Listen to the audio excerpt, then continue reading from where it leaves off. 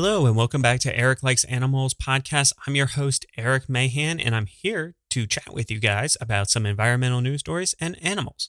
So if this is your first time hanging out with me, welcome. And if you're a returning listener, welcome back, and thanks for listening.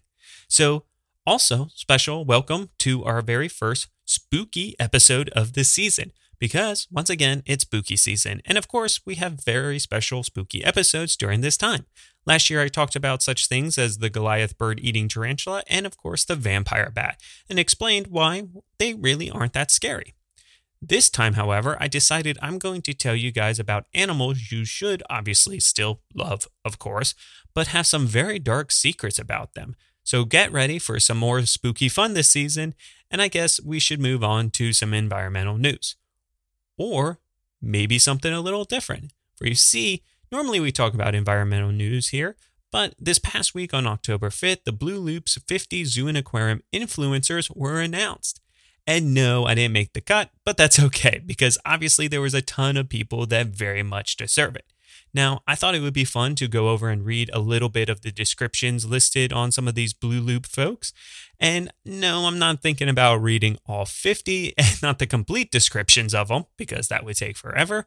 But let's talk about their Power 10 group, which were 10 people that Blue Loops wanted to give an even extra special shout out to. So once again, before I begin, I am going to be truly sorry if I butcher any names or places. After all, this was looking at people all around the world, but what the heck? Let's try this. And let's read what Blue Loops had to say. So first up, we had Misha Bhatti, a conservation leader and the MIZS board member and freelance. So Misha Bhatti is a freelance leadership and organization development consultant. Now, the MIZS portion is standing for Minorities in Aquarium and Zoo Science, and is an organizer which seeks to further aquarium and zoo science by diversifying its professionals and point of view. Now, she is also a member of AZA, where she is a member of the Ethics Board's annual conference program committee and advises professional development. She was formerly the director of wildlife care at the San Diego Wildlife Alliance, where she oversaw the care of more than 6,000 animals across 700 sites. Next up, we have Michael Clifford, Strategy Director, Director of Special Projects, Reverse the Red, GLMV Zoos. So Michael Clifford serves as the Director of Special Projects for the GLMV Architects Zoo and Aquarium Division, a leader in zoological conservation initiatives. He is also the strategy director of the Reverse the Red movement, a global movement to unite governments, partners, and experts to ensure the survival of wild species and ecosystems. In this role, Clifford is also a global advocate for innovation and conservation impacts for GLMV projects. Now, the Reverse the Red brings together, obviously, a ton of leading scientists, advocates, and partners committed to using data-driven and science-based approach to species conservation. Next up, we have Karen Fifield, Chief Executive, Wellington Zoo Trust. Karen Fifield was appointed Chief Executive of Wellington Zoo in 2006. Fifield was elected president of the World Association of Zoos and Aquariums, serving from October 2023. She worked extensively with WAZA, or World Association of Zoos and Aquariums, as vice president, a member of the Conservation and Environmental Sustainability Committee, and as chair of Ethics and Animal Welfare Committee. She has had a lead role in the development of the association's sustainability guides, as well as policies including the WAZA 2023 Animal Welfare Goal, Protecting Our Planet, and WAZA Sustainability Strategies. She was honored with the title of the New Zealand Order of Merit for service to business and animal welfare in 2017. Fifield was appointed as a member of the Wellington Conservation Board, was elected as a member of the New Zealand Sustainability Business Council, and was been president of the Zoo and Aquarium Association of Australasia in 2010. Fifield was Wellington of the Year in the environmental category. Next up, we have Pierre Gay, Director General, Bioparc Zoo de la Fonte and Zoo des Sables de Olonne. Hopefully I said that kind of correctly. Now, Pierre Gay had been director of Zoos des Sables Olonne since 1998 and Director General of Bioparc Zoo de la Fonte since 1973. He has spent his career dedicated to conservation and reintroduction projects, as well as overseeing 2 zoological parks, obviously, in France. Gay has also traveled to Niger to save the last herd of West African giraffes and worked with the Heinz plague in Peru on the speckled bear conservation project since the end of the 1970s. Gay has taken it upon himself to exchange, discover, and learn what is being done elsewhere and how biodiversity is protected, conserved, and even saved. In 2006, EAZA gave him an award for his commitment to the protection of nature. For over 30 years, Pierre has thus enabled the community of zoos and aquaria, particularly in Europe but also worldwide, to consider and develop conservation from an innovative angle that makes sense today. Next up, we have Vivek Menon, founder and executive director of Wildlife Trust of India. Now, Vivek Menon founded the Wildlife Trust of India in 1998. This nonprofit organization works with communities and government agencies to protect wildlife in India with a particular focus on endangered species and threatened habitats. He is also a counselor of the International Union of Conservation of Nature, or IUCN. IUCN follows a science-led approach to provide knowledge, resources, and innovations to public, commercial, and non-governmental organizations. This seeks to support the coexistence of society, economy, and nature.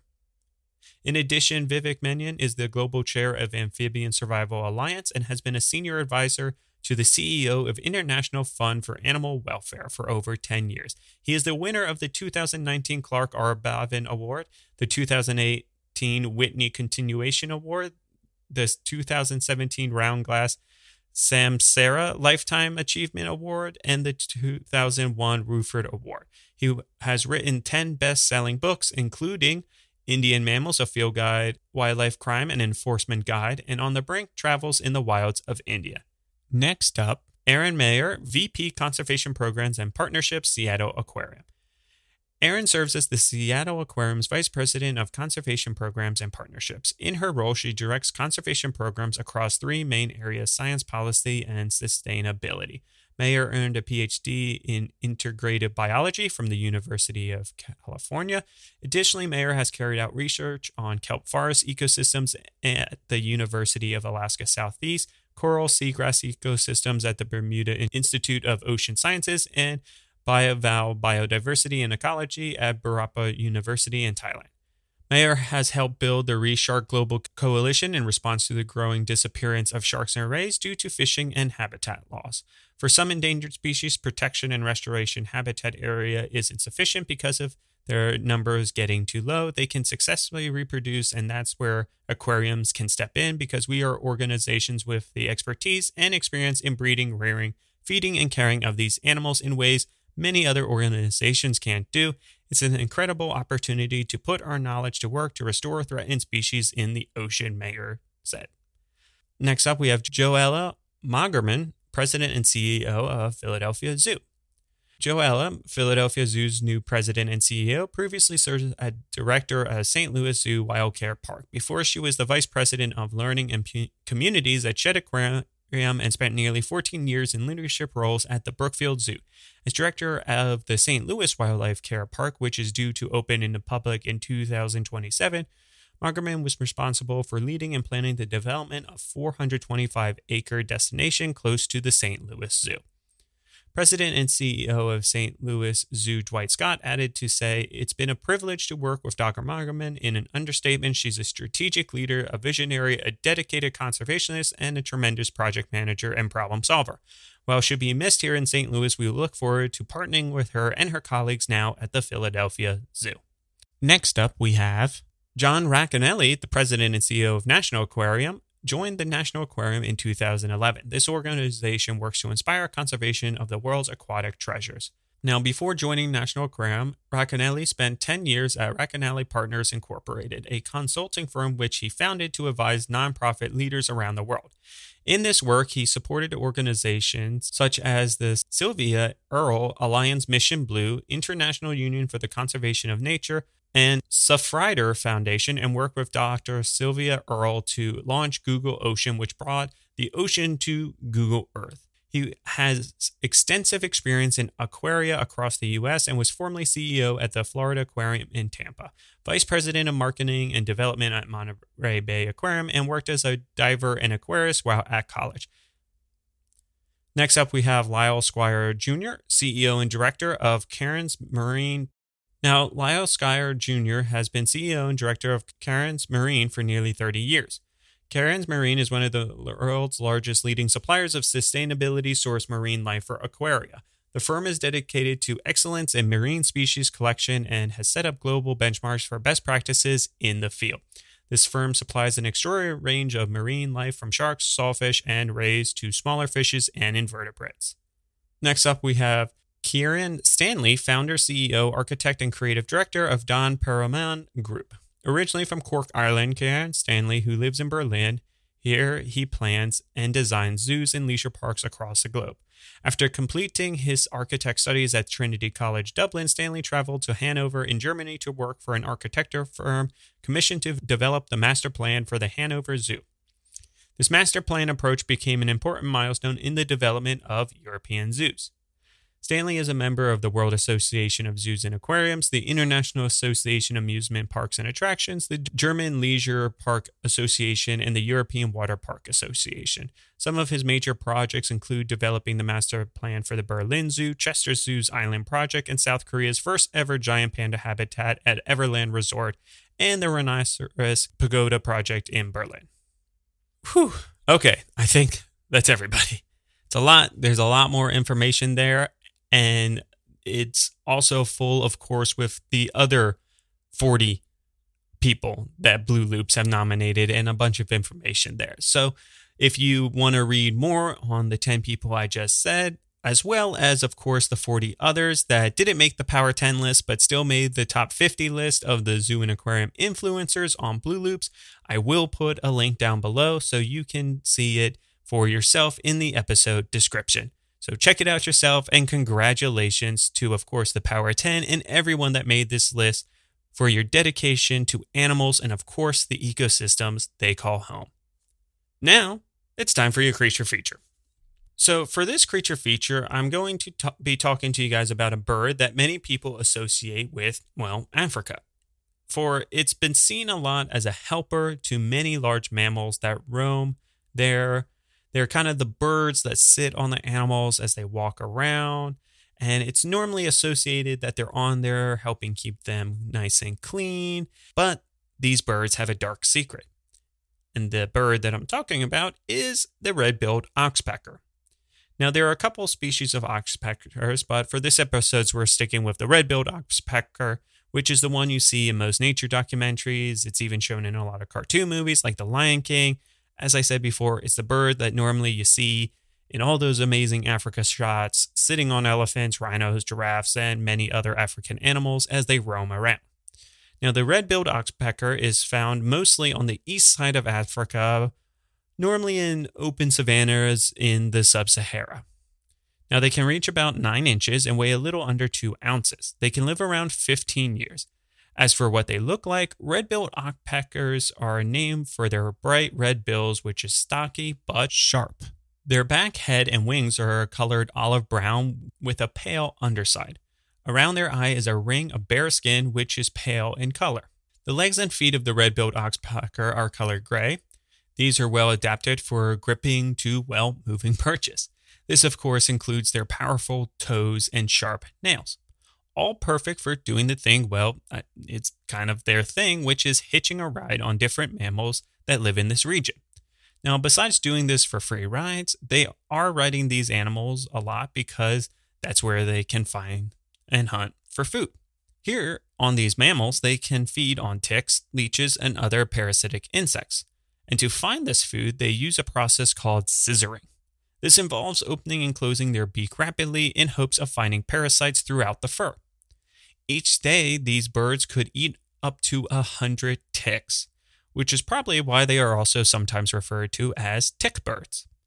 They also sit on top of the animals because it's a perfect position to catch flying insects like flies that are trying to bug their rides. But that's not all they eat.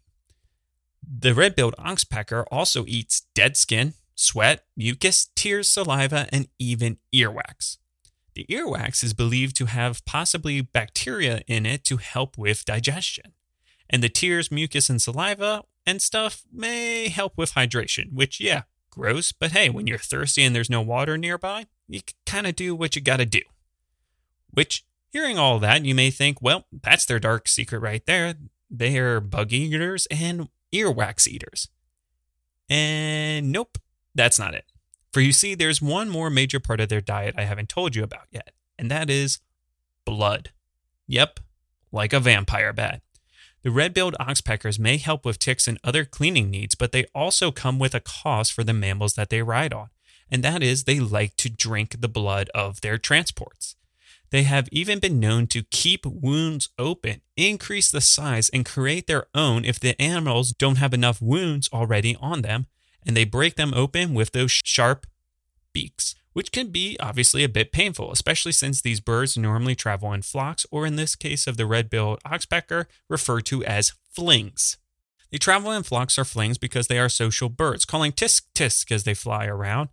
And thankfully, most of their rides, like elephants, have plenty of room for more than enough friends to come.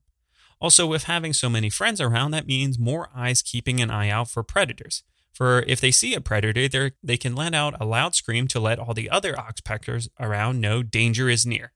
In Africa, there are a lot of dangers around. Birds of prey, snakes, and many cats, along with plenty of other predators, would love to make a snack out of these birds.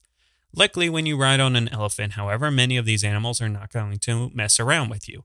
But they don't always spend their time on animals. They do also fly around and sit in trees and do, well, normal bird things, because when it's breeding time, they can't just build a nest on an elephant. That's probably not going to work out very well. Mating for these birds take place during the breeding season of September to February. Oxpeckers are considered monogamous, but in event their partner passes away, they will find another mate. Pairs complete their courtship behavior and mating on the back of the animals that they normally ride on, which, very sexy. Lots of calling, flashing of feathers, and then boom, they're a pair and it's nest building time. The nest they build is lined with the fur of animals in which they travel with, and of course, dung. This is built normally within a tree hollow. Within the nest, a female will deposit 2 to 5 eggs which are colored creamy white with darker markings across them. Both the male and female are involved in the incubation, and they will raise up to 3 broods each season. Eggs will hatch after about 12 to 13 days of incubation, and once they hatch, the chicks remain in the nest for about 4 months. But then after that, it's off, and they're out riding on animals, eating bugs, and, well, pecking and drinking the blood. Now, you may be wondering, with so many of their rides endangered or having issues like elephants, rhinos, or giraffe, and so on, how are the red-billed oxpeckers doing? Conservation-wise, that is. Because, well, so many of their food sources are struggling to live themselves. And, well, the red-billed oxpecker, according to the IUCN Red List, is listed as least concern, population trend decreasing. And it was last evaluated in 2018. So they, at the time of the evaluation, had a decent number, but they know that the population is decreasing and at a point may or may not still be heading in a direction that is threatened. The reason is pretty much what I said. With so many hoofstock and other large mammals being endangered or threatened due to habitat loss or poaching, the oxpecker is losing its food, and of course its habitat along with it. The other issue is that farmers in the region are using more modern practices like cow dips and other parasite control. I know, how selfish of them. How dare they want healthy cows and ruin a possible snack for the oxpecker? With their only backup plan, with all their wild hoofstock disappearing, just went up in smoke, or I guess in this case, pesticides. So what can we do? Well, first off, with pesticides, make sure it's not harming the environment outside that of the bugs trying to live on the fur of cattle. But in the long run, we cannot really rely on cattle as a sole solution to increase the amount of bugs that these oxpeckers can peck at. Because actually decreasing the cattle is a major conservation win, because cattle and cooking are some of the major things that destroy trees and habitat in this area. Cattle will clear out plants and farmers will cut down branches for cattle to feed on. And of course, the wood is also chopped down, not just for the kennel, but also for cooking. And there's not really that much wood to begin with, for there's not a lot of trees out in the savanna. So, reducing cattle farms to more eco friendly farming, like chickens, for example, can cause less impact on the environment. Now, as for cooking, there are a couple of programs that provide more eco friendly fuel, like taking hoofstock poo, drying it out, and using it as a more efficient, longer lasting source of fire to cook food in. And yeah, it's dried and it's made in a way that it doesn't smell like burning shit, okay? But it's this really amazing process that you can go out and collect elephant and buffalo and all of this kind of just big piles of shit that's laying around, dry it out, and you can turn it into fuel that can help cook your food. And then, of course, the big one that could really help out the hoof stock that these oxpeckers rely on is poaching. Just needs to stop. For you at home, just be aware of what you buy. Don't buy ivory or any other sort of illegal animal items that are affecting wild animals that are already struggling, but also providing jobs to people that may be poaching in this area, like ecotourism, is a more consistent legal way for these people to make money. That way they don't have to turn to poaching to put food on the table. But many are just, like I said, desperate people. You do also have to understand that there are a lot of jerks out in the world and that those people just need to be caught and stomped because they're just doing it for money, and that's about it. So helping all these amazing hoofstock and large animals in the end will then mean that there's a lot more thriving in Africa to make sure that the red-billed oxpecker has plenty of parasites and, of course, blood to eat.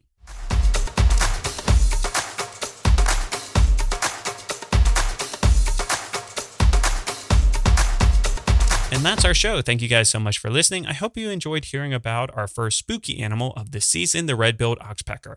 As always, make sure to check out my Facebook, TikTok, YouTube, and Twitter, aka X, I guess now, pages. And as always, you can reach out to me at ericlikesanimals@gmail.com if you don't do the social media thing.